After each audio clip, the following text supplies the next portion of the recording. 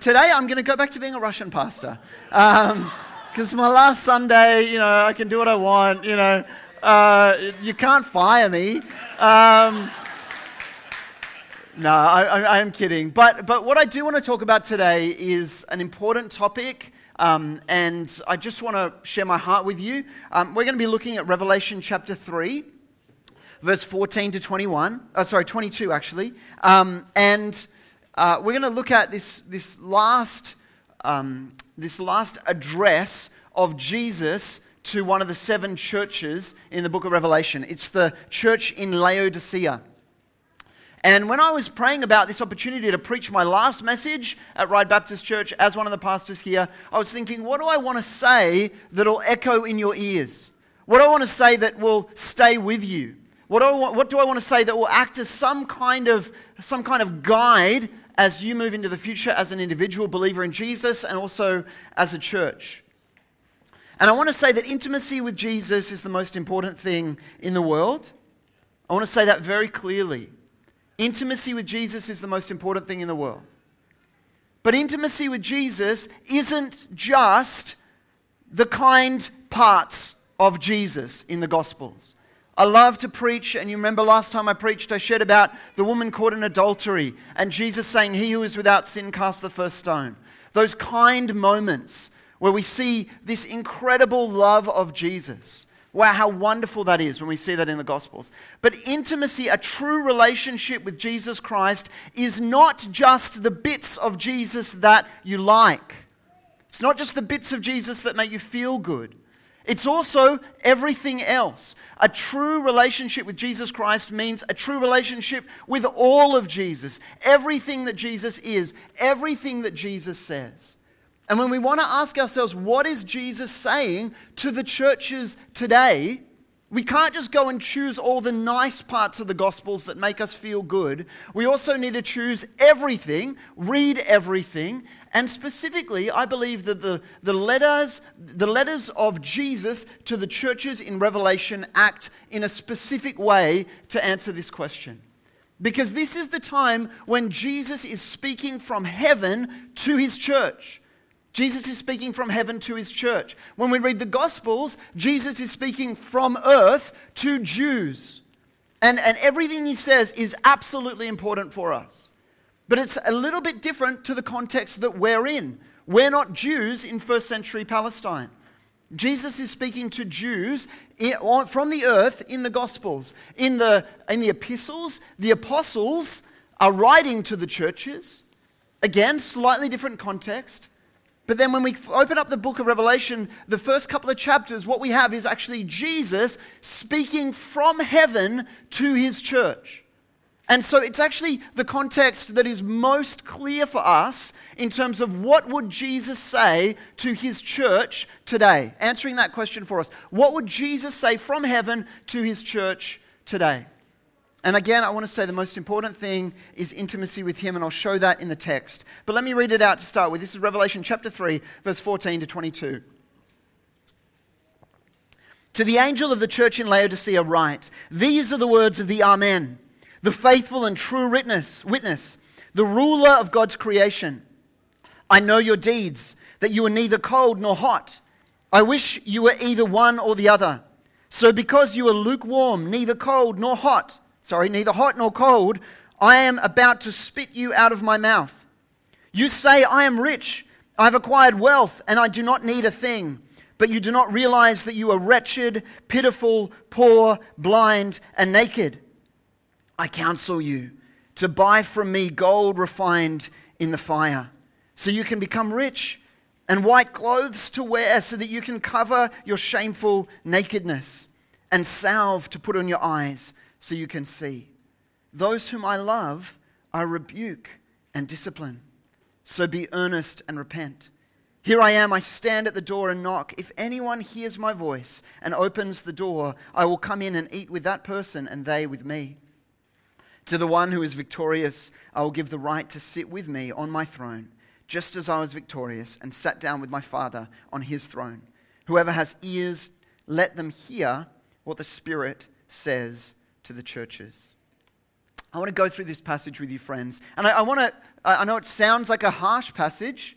I want to just highlight this isn't a specific message for Ryde Baptist Church. I'm not saying you guys are lukewarm compared to other churches. I'm saying that the church in Australia needs to hear a message about the importance of intimacy with Jesus and the great risk of being a lukewarm Christian.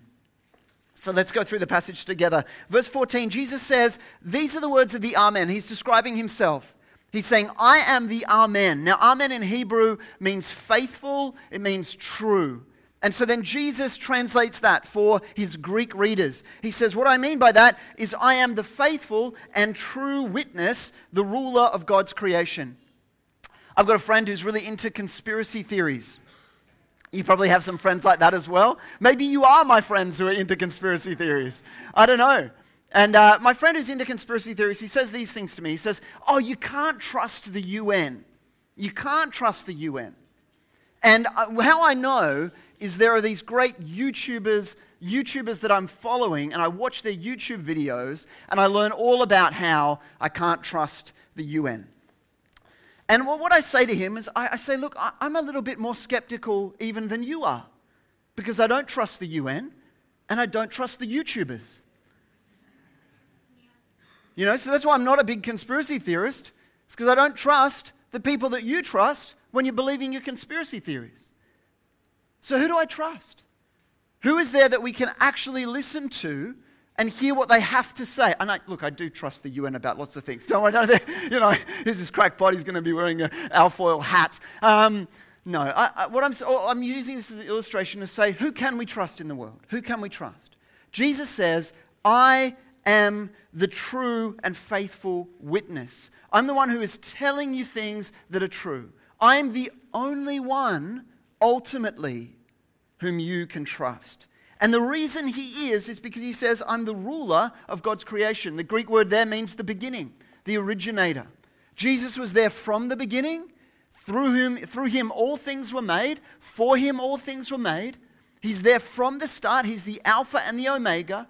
And because he's there from the beginning and because he's the ruler over all things, he's the one we actually can trust. Right? So we can't really trust anyone else, but we can trust Jesus. And so we think, okay, well, Jesus, what do you want to say to us? What do you want to say to your church? Verse 15, I know your deeds, that you are neither cold nor hot. I wish that you were either one or the other. So because you are lukewarm, neither hot nor cold, I'm about to spit you out of my mouth.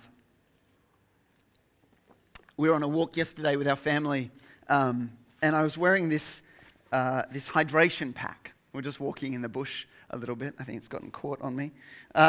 It's gotten really caught. I won't put it on. I was wearing this hydration pack, and I'd filled it up with water because I thought we were on a bushwalk as a family. And so I said to the kids, I said, hey, look, if you want some water, you just let me know, and I'll just let you drink from this little straw here. And so what I noticed, though, is that the first sip from the straw every time was a little bit warmer. And that was because the water that's in this tube here was getting a little bit of sunlight. And so the first sip was warm, and then after that first sip, you'd get some cold water. And I noticed that, but I didn't think much of it. Anyway, we'd been walking for a couple of 100 meters, and then Ariella says, oh, Dad, give me a sip, I need some water. And so I gave her a sip of water, and this is just yesterday. And she drank it, and then she went, oh, Dad, that water's gross. And I said, why? And she goes, it's warm. It's warm. That water's gross. It's warm. And I said, oh, I'm so sorry. I should have had the first sip and given you the next one because it's a bit colder when it comes from inside there. You need to kind of flush it a little bit. I remember when I was a kid, we went on a school camp over to Burke. And we were out in the country, out the back of Burke, literally, out the back of Burke. And I remember there were some taps sometimes because there was plumbing all the way out there wherever we were. There were taps outside. And I remember the leaders at this sort of strange campsite place saying to us, hey, when you turn the tap on because you need a drink of water, let it run for a minute. And I just remember as a kid, this is why I remember it so well, I remember being shocked. How can I let a tap run for a minute and just all the water go out onto the ground? For a minute, that's a long time. Like you're like, psh, and then you literally wait a whole minute. And they said, oh, it's because the pipes are so long and the water isn't safe to drink, the first water that you get. You need to flush it out before you can actually drink clean water, pure water. They had that problem in Laodicea. It was a city that was built on a trade route, but it wasn't built because of the location being a good location for a city. It was a good location for trade. It wasn't a good location in terms of water. And every city needs water. And so Laodicea was built, and what they then did is they built some aqueducts from another city that was 10 kilometers to the south. And that city had hot springs. Now, hot springs were seen as a place where you could go and get healing. Hot springs, you'd sit in the hot springs, same as today, and it would actually bring some healing to your body.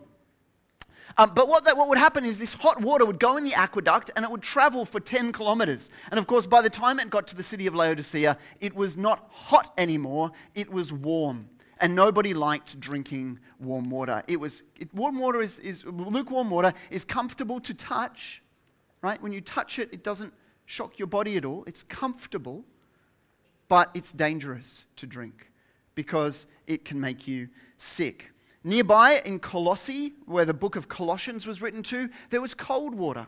There was snow-fed streams, and you could go there if you wanted to drink cold water. And so what Jesus is saying here is he's saying to the Laodiceans, he's saying just like the situation that your city is in, where the only source of water for your city is lukewarm, it's not healing like hot water, it's not refreshing like cold water, it's comfortable and dangerously sick. That's the water you're getting. In the same way, that is your spiritual state. That is your spiritual state. And he's saying, I know that. He's saying, I know your deeds. You are lukewarm. And what I think when we read this, we have to realize is that the Lord Jesus knows something about us that we don't know. The Lord Jesus knows our spiritual state.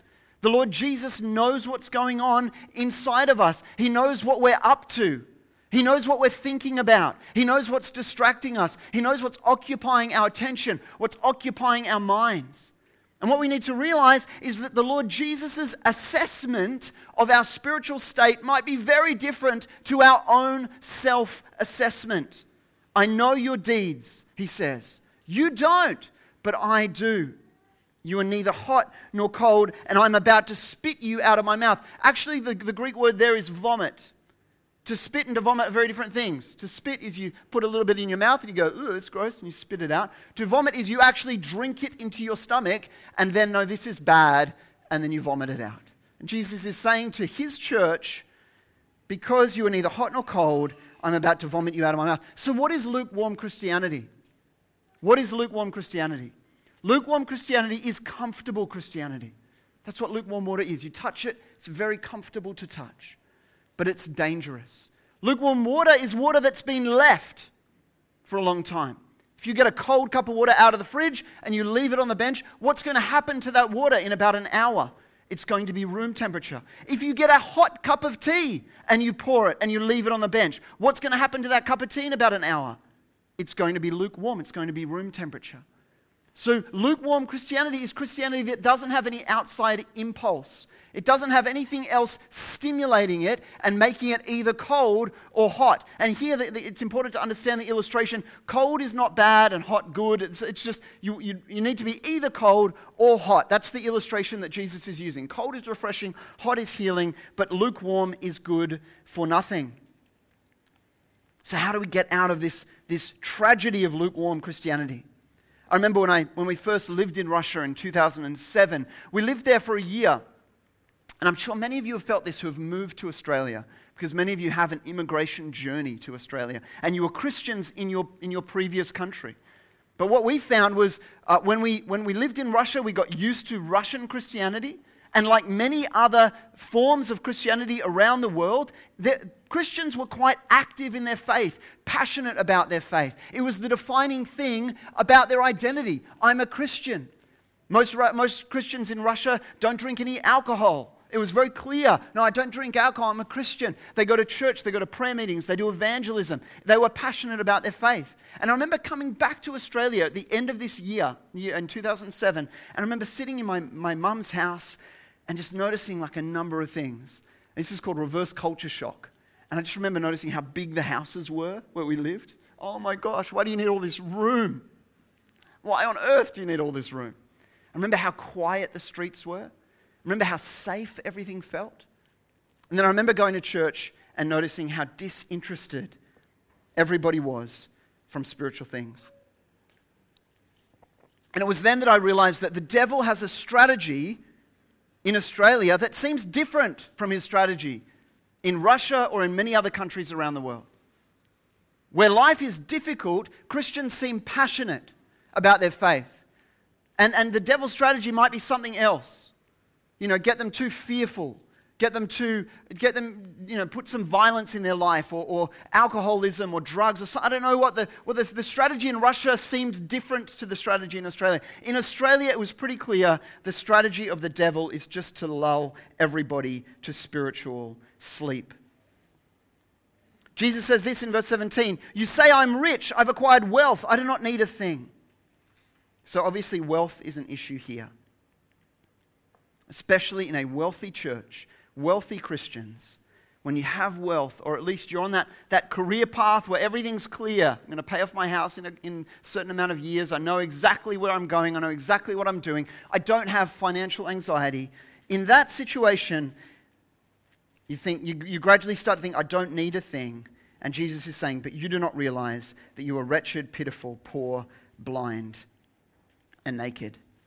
The difference between the physical situation of the church in Laodicea, wealthy, stable, comfortable, and the spiritual situation, wretched, pitiful, poor, blind, and naked. And friend, again, don't think, oh no, this isn't the Jesus that I like a relationship with. I like the kind Jesus. You have to sign up for all of it, right? You have to sign up for all of it. Every part of Jesus, that's what a relationship with Jesus is like.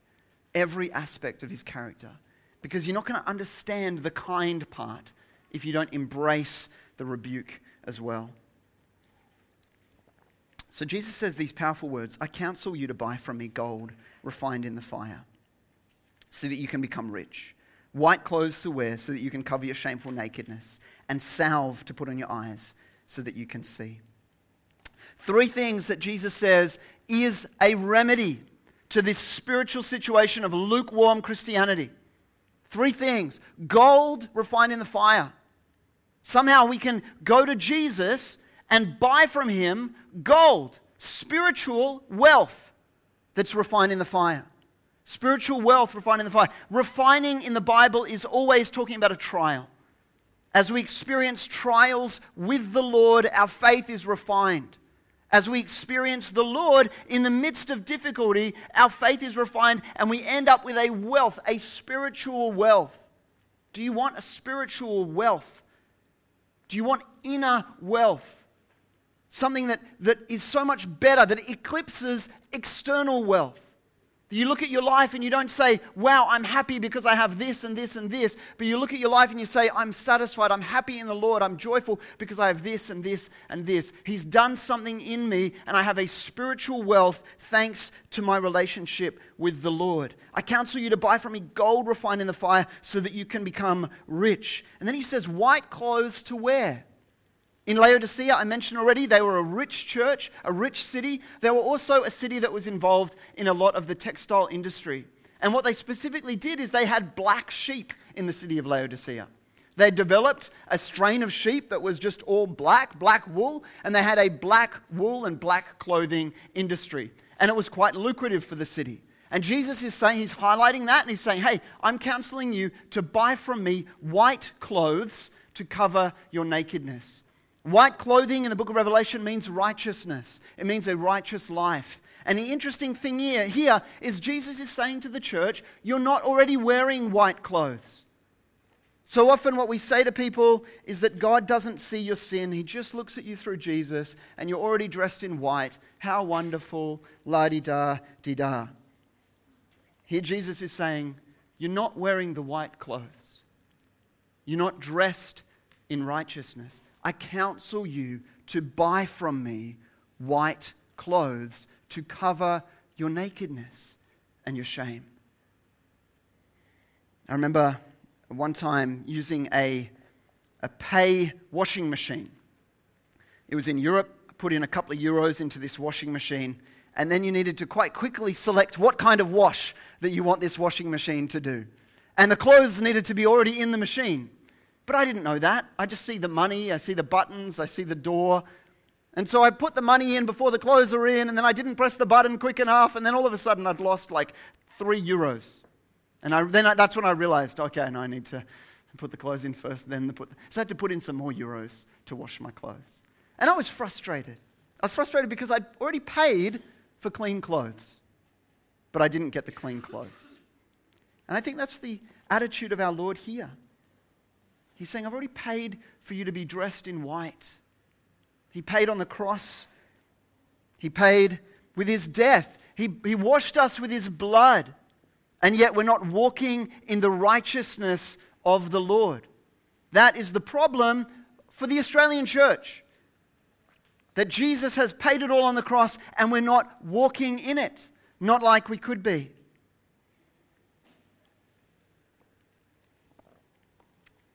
Sometimes I think that we think that this emphasis on righteousness and obedience is somehow distinct from an emphasis on grace. That, hey, no, let's just preach grace. Let's not call people to obedience. Let's just preach grace.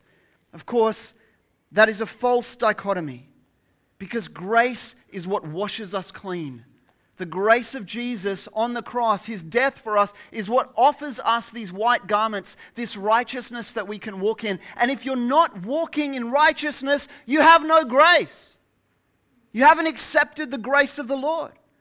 If your life hasn't been transformed.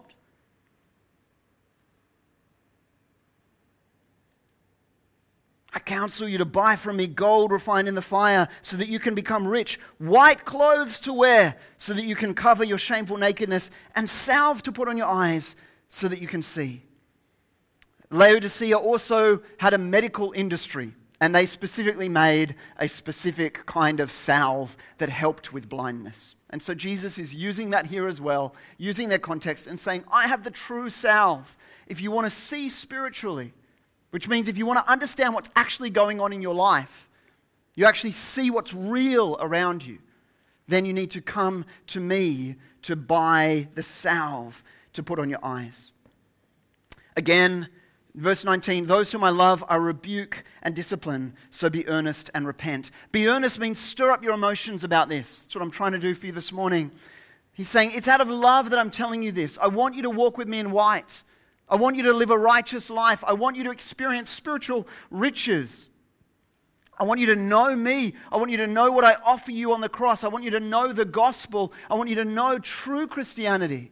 And because I love you so much to tell you about this, that's why I'm bringing you this rebuke and discipline. It's like a father disciplining a child or a mother disciplining a child.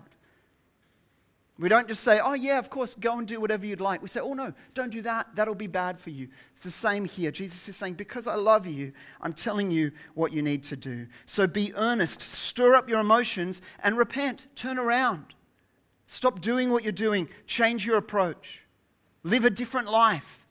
There's an option for you to choose your path. And so where do we go from here? Well, one thing I haven't told you is how. I haven't told you how. How do we come and buy that gold refined in the fire? How do we buy from him the white clothes? How do we buy the salve for our eyes? How do we stop being lukewarm Christians? What's the method? What's the means? What is it that we need to do to experience all that Jesus is offering us and commanding us? Well, he says it very clearly in verse 20. Here I am. I stand at the door and knock. If anyone hears my voice and opens the door, I will come in and eat with that person and they with me. Jesus is saying that intimacy with him is the means by which you gain all of these things. That's why he said, come and buy from me gold refined in the fire, from me the white clothes, from me the salve. We need to go to him. And as we experience intimacy with Jesus, we no longer are lukewarm water because there's an external impulse on our faith. As we're intimate with Jesus, as we experience time with the Lord, then all of these things start to fall into place. And I believe that's why the greatest issue facing us today is distraction from intimate time with the Lord. The greatest issue facing us today, we're just being distracted so much. I know, I have this urge to check social media so often. And then we get home from work and you just want to put on Netflix. And I'm not saying social media is bad or Netflix is bad. It probably is, but that's not what I'm saying. All I'm saying is that there's this constant distraction that we're living in. And the Lord is saying to each one of us, come and spend some time with me. I'll put up this picture. You may have seen it before. This is a painting by William Holman Hunt in 1854. Just the next slide. It's hard to see it there. It's called The Light of the World. And it's the iconic picture of Jesus standing at the door and knocking. You can see, I don't know if you can, but there's weeds that have grown up around the door. The idea is that the door's been shut for a very long time. But Jesus is standing there and he's knocking. And he's saying, would you open the door? Would you hear my voice and open the door? And I'll come in and I'll dine with you. That means I'll have intimate fellowship with you. We'll spend some time together. William Holman Hunt made a particular point of saying that there's no door handle on the outside of the door because the door can only be opened from the inside. Jesus is a gentleman. He's standing and he's knocking. He's knocking at the door of the Australian church. He's knocking at your door, he's knocking at my door, and he's saying, would you value intimacy with me above all these other things? Like he said to Peter, Peter, do you love me more than these other things, these other activities, these other hobbies? Would you value intimacy with me above all things? If so, friends, that's when we gain everything that we need from the Christian life, spending time with the risen Lord. And I'll close with the verse after that where he gives us the reward. To the one who is victorious, I'll give the right to sit with me on my throne, just as I was victorious and sat down with my Father on his throne.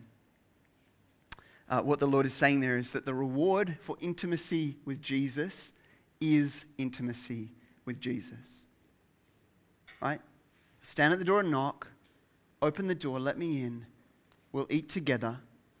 And if you do that, if you're victorious, it actually requires victory to be able to open the door because it's sometimes quite a hard thing to prioritize time with the Lord, prioritize our relationship with him, prioritize intimacy with him. If we do that, we open the door and we say, okay, Lord, I'm going to give you all my time.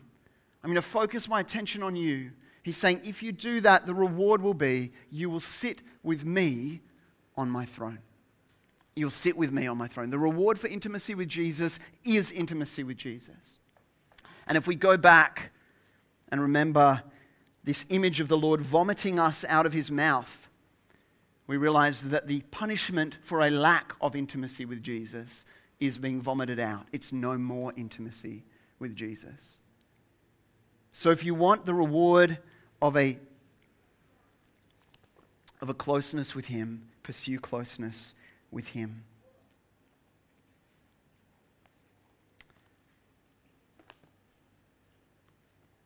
That's all I want to say.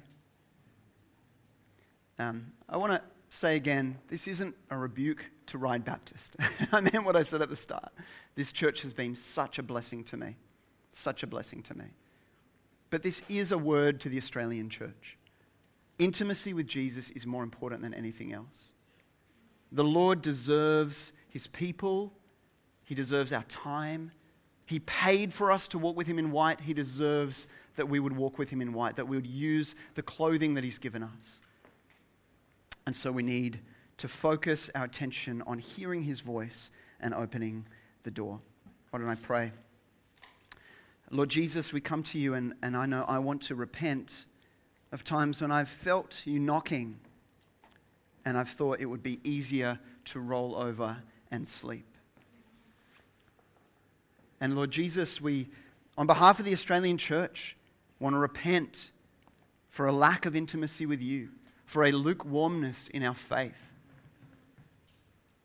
Lord Jesus, we repent. We are earnest. We're zealous. We stir up our emotions.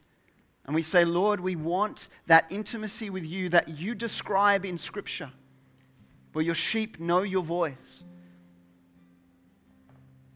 where we go where the Spirit leads us, where we experience a connection with you as we gather together as your holy temple, that you're present among us.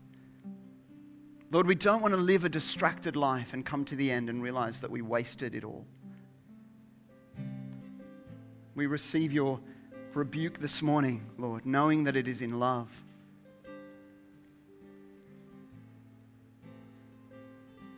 Father, I pray that you would give each one of us ideas for how to live this next year differently so that we can make more time to be alone with you. In Jesus' name, amen.